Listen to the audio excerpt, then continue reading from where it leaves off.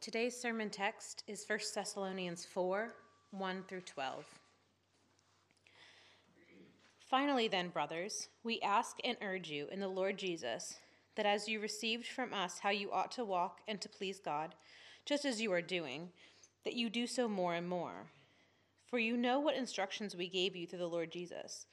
For this is the will of God, your sanctification, that you abstain from sexual immorality, that each one of you know how to control his own body in holiness and honor, not in the passion of lust like the Gentiles who do not know God, that no one transgress and wrong his brother in this matter, because the Lord is an avenger in all these things, as we told you beforehand and solemnly warned you. For God has not called us for impurity, but in holiness.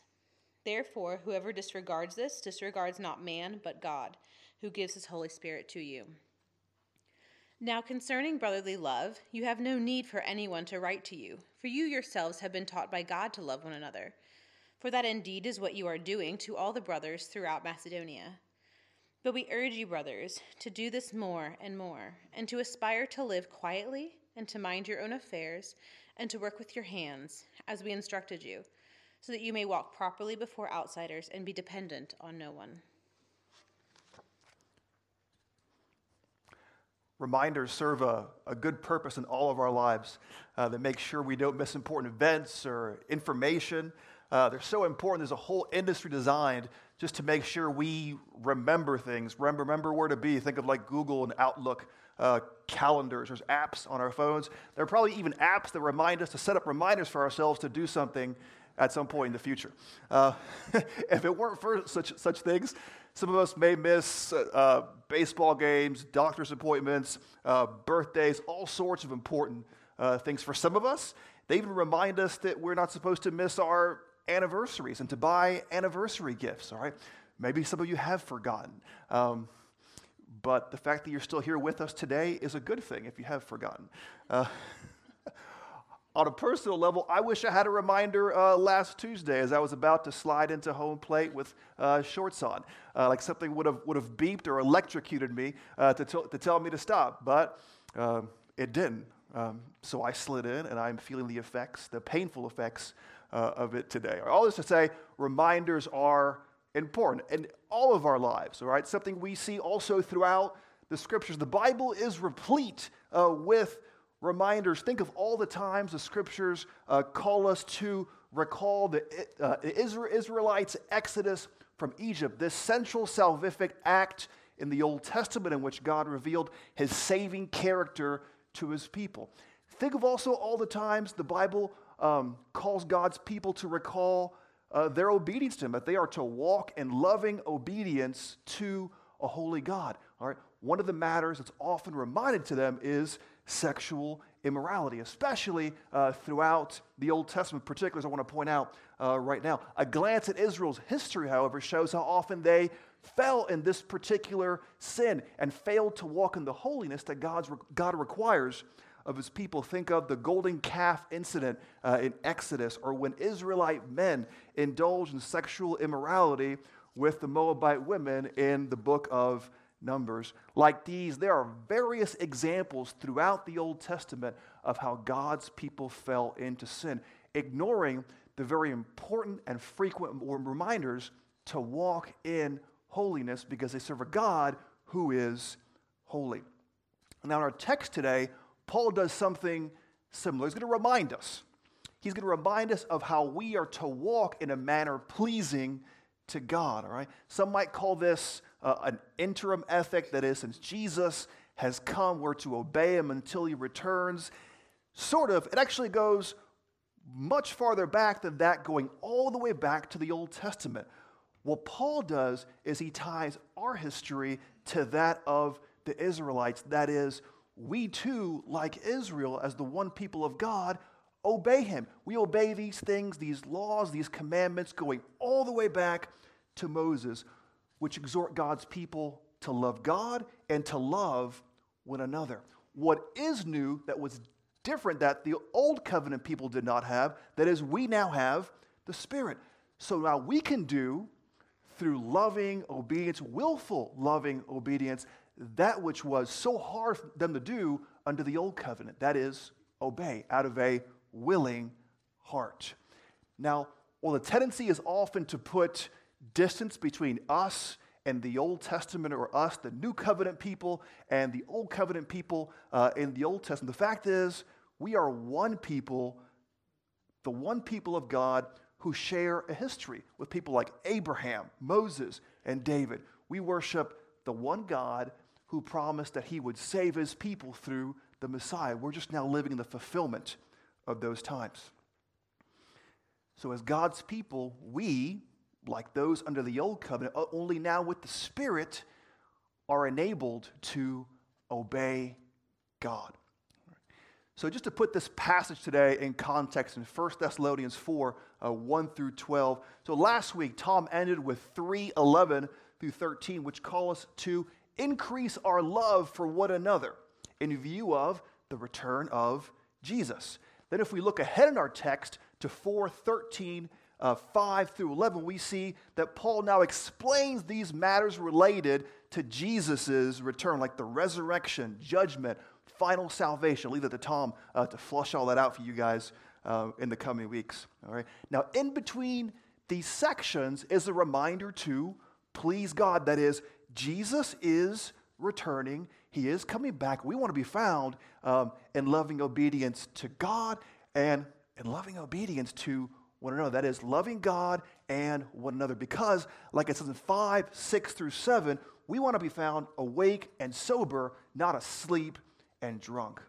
But since we have a tendency to forget, just like the Israelites, Paul sees the need to remind us of our call to live in obedience, to live in holiness like our God, and 4:1 through 12. And that's our text for today. And as Paul begins this passage, he says, "Finally then, brothers, we ask and urge you in the Lord Jesus, that as you receive from us how you ought to walk and to please God, just as you are doing, that you do so more and more, for you know what instructions we gave you through the Lord Jesus." In this text, we see already that for Paul, following Jesus is not just an intellectual assent to certain doctrines. It does involve that. Indeed, you can't be a Christian without believing, for example, in the death and resurrection of Jesus. But those who believe those things, we now have a new standard of ethics, how we live under the lordship of Jesus Christ. And notice this important idiom that Paul uses here. It's the word walk, all right? This term is used in Deuteronomy 6, for example. It calls God's people to obedience, not any one particular area of their lives, like religious meetings or events. It's really a catch-all term for obedience in every single manner, way, and aspect of our lives. That is, at all times, every place, everywhere, we are to walk in loving obedience to our God, all right? That means there's no place where we can avoid pleasing God. There's nowhere we can get away, nowhere we can hide or separate ourselves. There's not this corner little sin that we can tuck away somewhere and hide, in which no one knows about, but because you know what? God sees it. God knows it. He's called us to walk in holiness, not when we're together, just when we're together, or with our families or friends when we're seen, but at all times, whether we're seen or unseen, whether it's some kind of Christian activity or service or not, at work, in the office, at home, everywhere. Every aspect is to be devoted to walking or following after God in obedience. But when it comes to the Thessalonians, look what Paul says. He says, just as you are doing. That is, they are doing these things. By God's grace, they are trying to follow him in loving obedience. They are walking in holiness. So why the reminder? Because Paul knows, right? Paul's a good Jew who believes in the promises of a Messiah. He understands the history of God's people. He knows their failings. So he sees the importance of reminding us again and again of what we're called to do. That is, this call to obedience. In the remainder of this passage, Paul will now unpack what it looks like to follow God really in one particular area, which could be applied to other areas as well, but the one area he's going to really harp on is sexual immorality. He's going to give us now in verse 3 the reason for this reminder, which I've already hinted at already. He said that at the beginning of verse 3, he says, "For this is the will of God, your sanctification." You want to know what God's will is for you? It's sanctification. That is, that you be holy, that you be like God. That is, you be separate from sin. And the one thing he points out right after this is that you abstain from sexual immorality. It's a loaded term, but just to help us out, the word Paul uses here is porneia. And it really is this catch-all, all-encompassing term for all illicit sexual relations, both before marriage and after relations. It really covers the whole gamut, whether you're married, whether you're not married, single, married, whatever it is, it applies to all illicit sexual relationships that could occur. All right. Now, when you're thinking of Paul's context, the first century, certainly we have temptations in our day, and they're all around us, no matter where you look. But let's think for a moment what would have been Paul's context in the first century. As Paul's first century readers dealt with the context in which sex was readily available, promiscuity was common. Let me just give you how F.F. Bruce, perhaps one of the most noted 20th century New Testament scholars, describes the first century situation for Paul and his readers. Here's what he says. "A man might have a mistress who could provide him also with intellectual companionship. The institution of slavery made it easy for him to have a concubine. That is because a person was property and you could have relations with them, whether they wanted to or not, because they were considered yours, all right? Here giving us insight, if you will, to the evil that is slavery, no matter when it occurred in any part of the world. He goes on, while casual gratification was readily available from a harlot. The function of a wife was to manage his household and be the mother of his legitimate children and heirs. All right. The general attitude is, and he quotes here Demosthenes in his work Against Nera, he says, we keep a mistress for our pleasure, concubines for our day-to-day bodily needs, but we have wives to produce legitimate children and serve as trustworthy guardians of our homes. All right.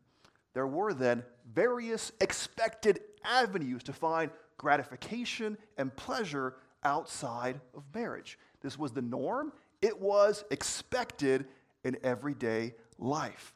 But contrary to the norms you find outside the church, this was not to be expected of God's people. They had a different ethic that didn't come from a false God, that came from the true God, the one who had delivered Israel in the Old Testament and delivers his people once and for all through Jesus Christ. Because of that, God's people have never been called to follow the sexual norms of the day. We're supposed to be holy, doing that which God pleases. And Paul makes this connection even clearer in the following verses. He says, each one of you is to know how to control his own bodies in holiness and honor, not in the passion of lust like the Gentiles. When he mentions Gentiles, that's not like an ethnic slur or anything, but he mentions Gentiles because the believer's life and practice is not to be grounded with those outside the community of God, those who don't know the true God and the holiness he requires of his people. Instead, though we may not be Jews ethnically, our identity through faith in Jesus, as Abraham expressed faith, think of Romans and Galatians, is tied to the story of believing Israel, in whose family we belong through faith in Jesus, the promised Messiah. If you're looking for a place where Paul explicitly makes this connection, think of 1 Corinthians 10:1, when he calls the Israelite wilderness generation our ancestors, who were all under a cloud and all passed through the sea. The Israelites then are our spiritual ancestors, with whom we are God's children. We are God's people who follow the standards, not of a false God, not the gods of this age, but the true and living God, who whose standards, whose ethics we find so clearly going all the way back to Moses, all the way back to places like Exodus 20, the 10 Commandments, or the 10 words, which can be summarized very simply. That is, loving God and loving others. And we tend, unfortunately, or some of us, think of sin as this individualized thing where it only really affects me. I do it, and it's this personal thing, but really it's not. If we see throughout Paul's letters, sin has a communal effect. It affects those around us. Look at the seriousness with which Paul deals with sexual immorality in verse 4-6. He says that sexual immorality transgresses and wrongs a brother. Really, that term refers to a brother or sister. All right? Both are in view here. In other words, it does not show the love that God's people have historically been supposed to show to one another. It wrongs them. It abuses them. All right? It sins against them. All right? One particular place where Paul specifically makes this connection is Romans 13. Again, drawing back on the Old Testament, Leviticus 19:18, Paul draws a connection between adultery or sexual immorality and the command to love. He says, the commandments, you shall not commit adultery, and other commands he also mentions, are summed up in this one command: love your neighbor as yourself. Love does no harm to its neighbor. Therefore, love is the fulfillment of the law. So what do? For the sake of loving God and also our neighbor whom we wrong, we abstain from adultery or sexual immorality. Why? Because sexual immorality, it shows no love for others. It's completely self-centered. My desires, my needs, my gratification over and against the harm may cause someone else or others. All right? It has one mission: personal satisfaction. You have an urge, go find it. Go fulfill it.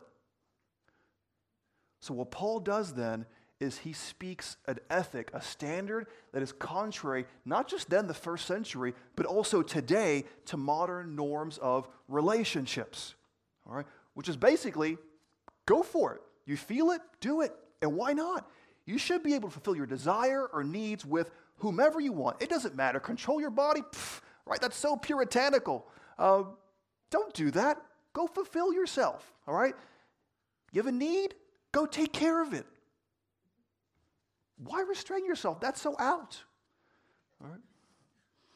I'm not saying that. Those are hypothetical questions.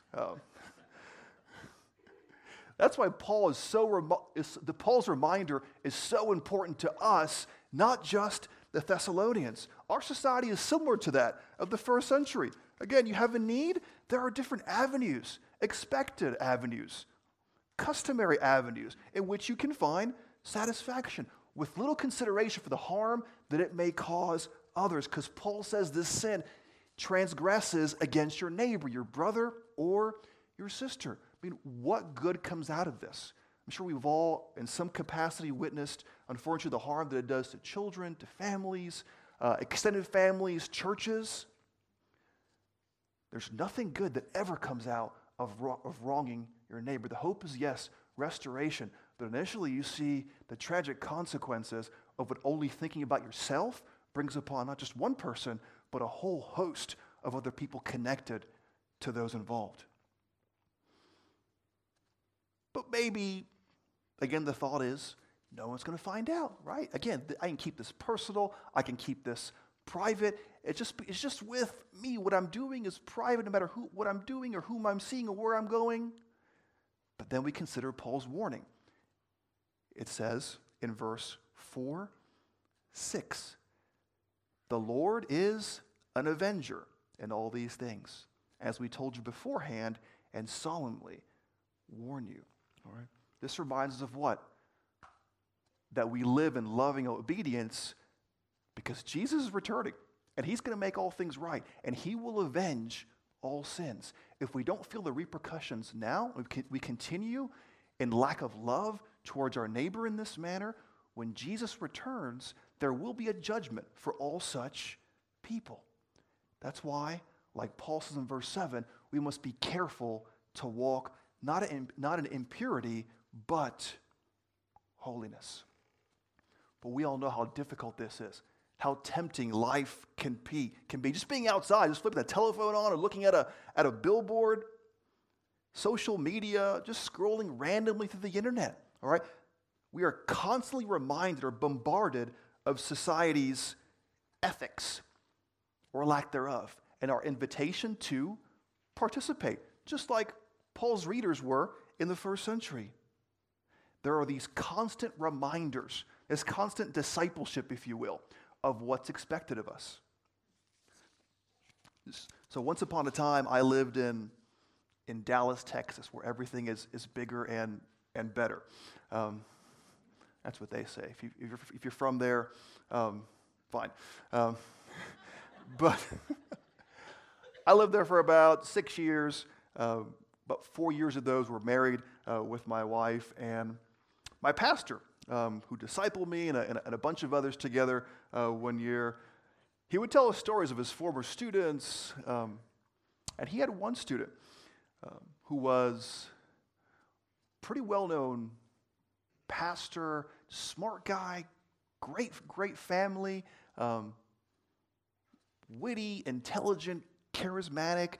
He started going to seminary, making the drive from the Denton area all the way to Dallas. If you've lived in the DFW area, you know there's one highway that goes from Denton all the way to the seminary in Dallas. And along the way, you've got all kinds of enticements and billboards enticing you to do things that are not in keeping, if you will, with the standards that God calls his people to, that is, holiness. But there, it seems like every 2, 3, 5 miles, there's one billboard for one place off the side of the road, and this is on the way to seminary. And that happens every day. We all knew it. Our pastor told us about it. He warned us about it, but we went. But there was a friend of his, former student of his, who was making the drive. Again, great ministry, great family. Seemed like he had it all together. After a while of so much time driving, one day he decides to pull over and go to one of these places as he was enticed by all kinds of things around him. And that happened more and more frequently till eventually he was just engrossed in this particular lifestyle. His wife finds out, I won't go into the details of it, but it was sexual immorality. His wife finds out, and you see the effects of what sexual immorality does, the wrong it brings, the sin it brings to your neighbor. I mean, family, kids, extended family, church, gone, leaving all kinds of ruin in his wake. I'm not sure what's happened since then, but in that example, I think we see the painful effects of sin in this particular case that sexual immorality brings, not just on one person. It's not personal, but it really is the corporate. You really have these corporate effects of sin. And like this example, I'm sure we know others. We also know examples of other enticements that we face on a daily basis. It makes it hard. It makes it hard to follow God in loving obedience as Paul calls us to. That's why in 4:8, we have a very important reminder. That is, God gives us his Spirit. We have the Holy Spirit whom we're not to disregard, but whom we are to listen. And why is this so important? Because Paul kind of just tacks this on at the end of the verse. But again, think of Paul's history. Think of who Paul is. He's a good Jew who believes in Jesus. He understands the history and promises of God's people. And he talks about this Spirit. Under the old covenant, recall, it was so difficult for God's people to obey. So the prophets who look back on things like the exile because of disobedience, they look forward to a day when God would send his promised Holy Spirit. Look at Ezekiel 36:27. Just listen to it with me. And I will put my Spirit in you and move you to follow my decrees and be careful to keep my laws. All right. Notice how Ezekiel uses the future tense, I will give. Whereas Paul says he gives the Spirit to us. Since Christ has died to establish a new covenant, we live in the fulfillment of these days. All right? we are now indwelled with the promised Spirit. All right? And Paul continues to unpack what this looks like in verses 9 through 10. He says that really the Thessalonians have no reason to be written, that Paul has no reason to write to them about loving brothers and sisters in the faith, for they have been taught by God. All right? Paul's not saying that they don't need instruction. All right? What he's saying is they're living out what, for example, the psalmist and the prophets look forward to. Listen to Psalm 16:7. I will praise the Lord who counsels me. Even at night my heart instructs me. And Isaiah, who looked forward to the day when God would make all his sons and daughters taught by God. So what Paul's saying is that not that they don't need instruction. They have some special wisdom or gnosis or knowledge that others don't know about, and Paul has no reason to teach them. No, what happens is Paul is pleasantly surprised that the Spirit is working among them to love their brothers and sisters. And one of the ways they're doing this is by not taking advantage of one another in sexual immorality, not sinning against each other in this particular manner. They are yielding to the Spirit's leading or teaching, something which they're to do until the return of Jesus Christ. Now, like them, the Thessalonians, we too have the promised Spirit through faith in Jesus. We have God's very Spirit leading us, teaching us, and empowering us to loving obedience, giving us the power to deal with sins like sexual immorality and others that so commonly beset us or are all around us, enticing us.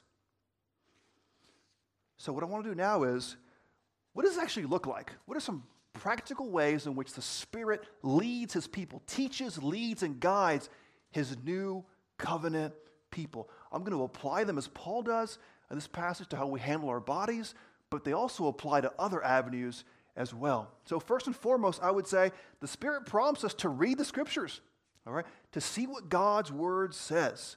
All right. He gives us a desire, even though this might not be this overwhelming desire. If there's at least a thought or an inkling, you can thank God's Spirit for that, for prompting you to be in the Scriptures. Now, we may deny that. We may claim we're too busy, but the fact that we're being reminded, all right, that's a work of grace by the Spirit. And in these Scriptures is where we find that we are the one people of God who are called to holiness. Second, the Spirit reminds us of what we know to be true in the Scriptures about matters like sexual immorality. So when we're tempted, say if we're single or we're married and we're tempted to fall into sexual immorality with someone other than our spouse, we're reminded of chapters like Exodus 20, Leviticus 20, which apply to all of God's people throughout history, which call us to abstain from sexual immorality. All right? And if we have doubt about that, we can think of the Apostolic Council in Acts 15, which applied the prohibition to sexual immorality to new converts who were not ethnic Jews. In other words, it applies to new covenant believers. But also, I think it applies not just in areas related to those, physically that is, to those who aren't married or are married. It applies in, I would say, another important area as well. All the way back in 2002, John Piper preached a sermon on this very passage. And he talked about how, this is, again, all the way back in 2002. Some of you may not even have been born at that time. I was in college back then. It feels longer than I thought a moment ago. But he says, it's been told to me that pornography is a problem on cable TV and the internet, and it's rampant, and it's everywhere. And yes, it was.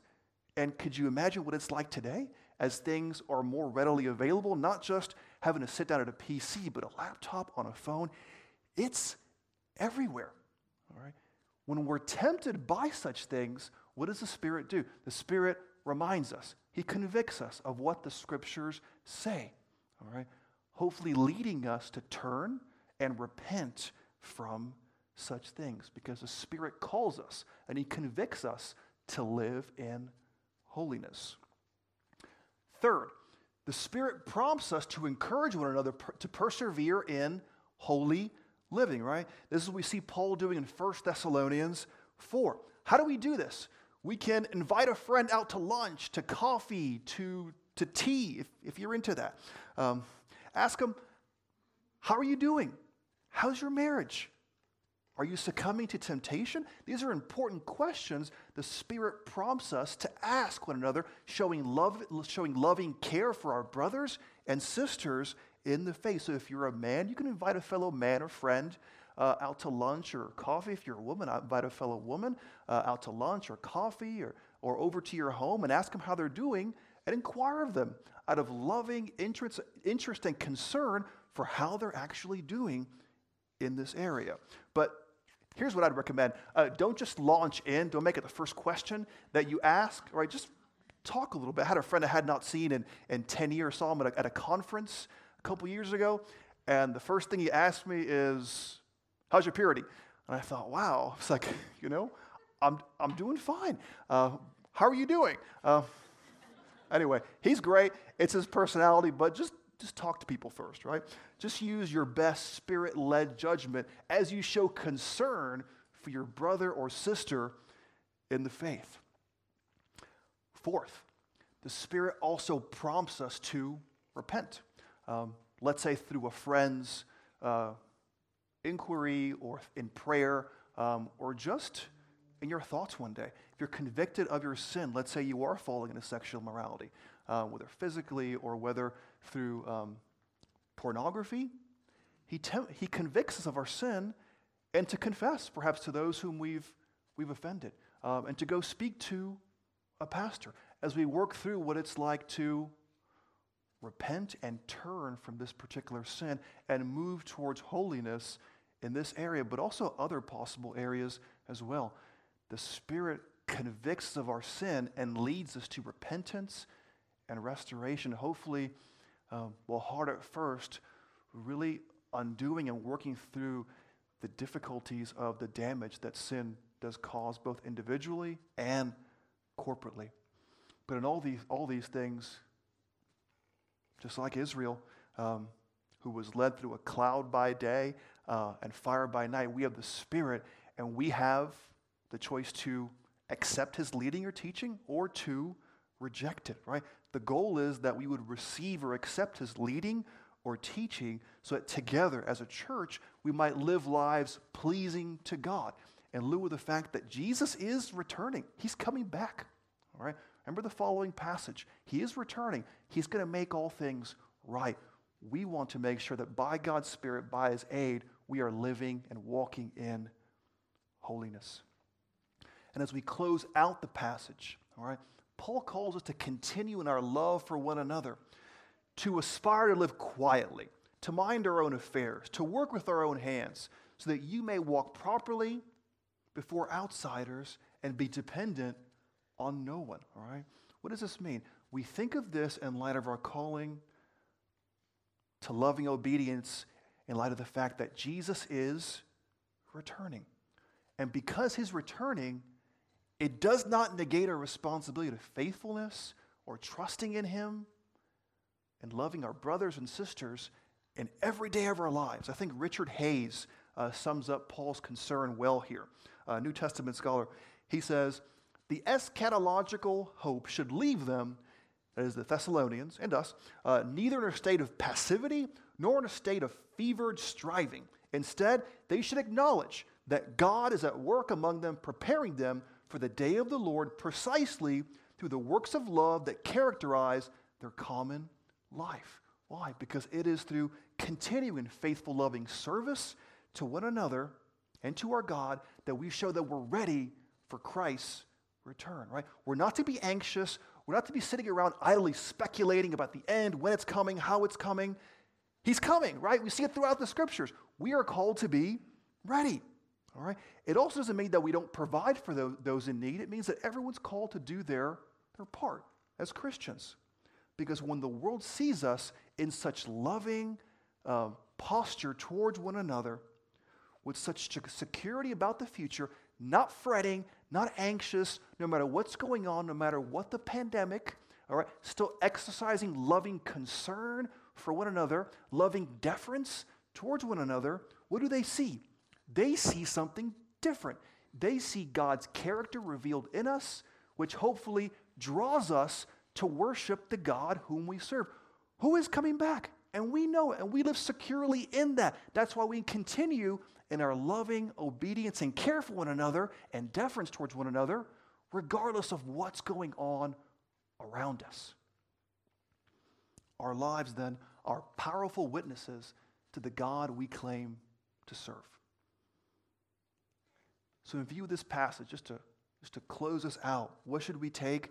We should take Paul's reminder to heart. That is, we're to walk in obedience, knowing that whether Jesus comes today or tomorrow or whenever, he's to find us living lives obedient to him as God's people have always been called to live. And we're not alone in doing this because we have the Holy Spirit who leads us, who guides us, who teaches us, who prompts us, who convicts us of sin. He reminds us of all that God has said so that we can face Jesus' return with joyful expectation. And hopefully, through our example, we might be used to draw others to believe and trust and follow the God who is returning and will one day make all things right. Let's pray.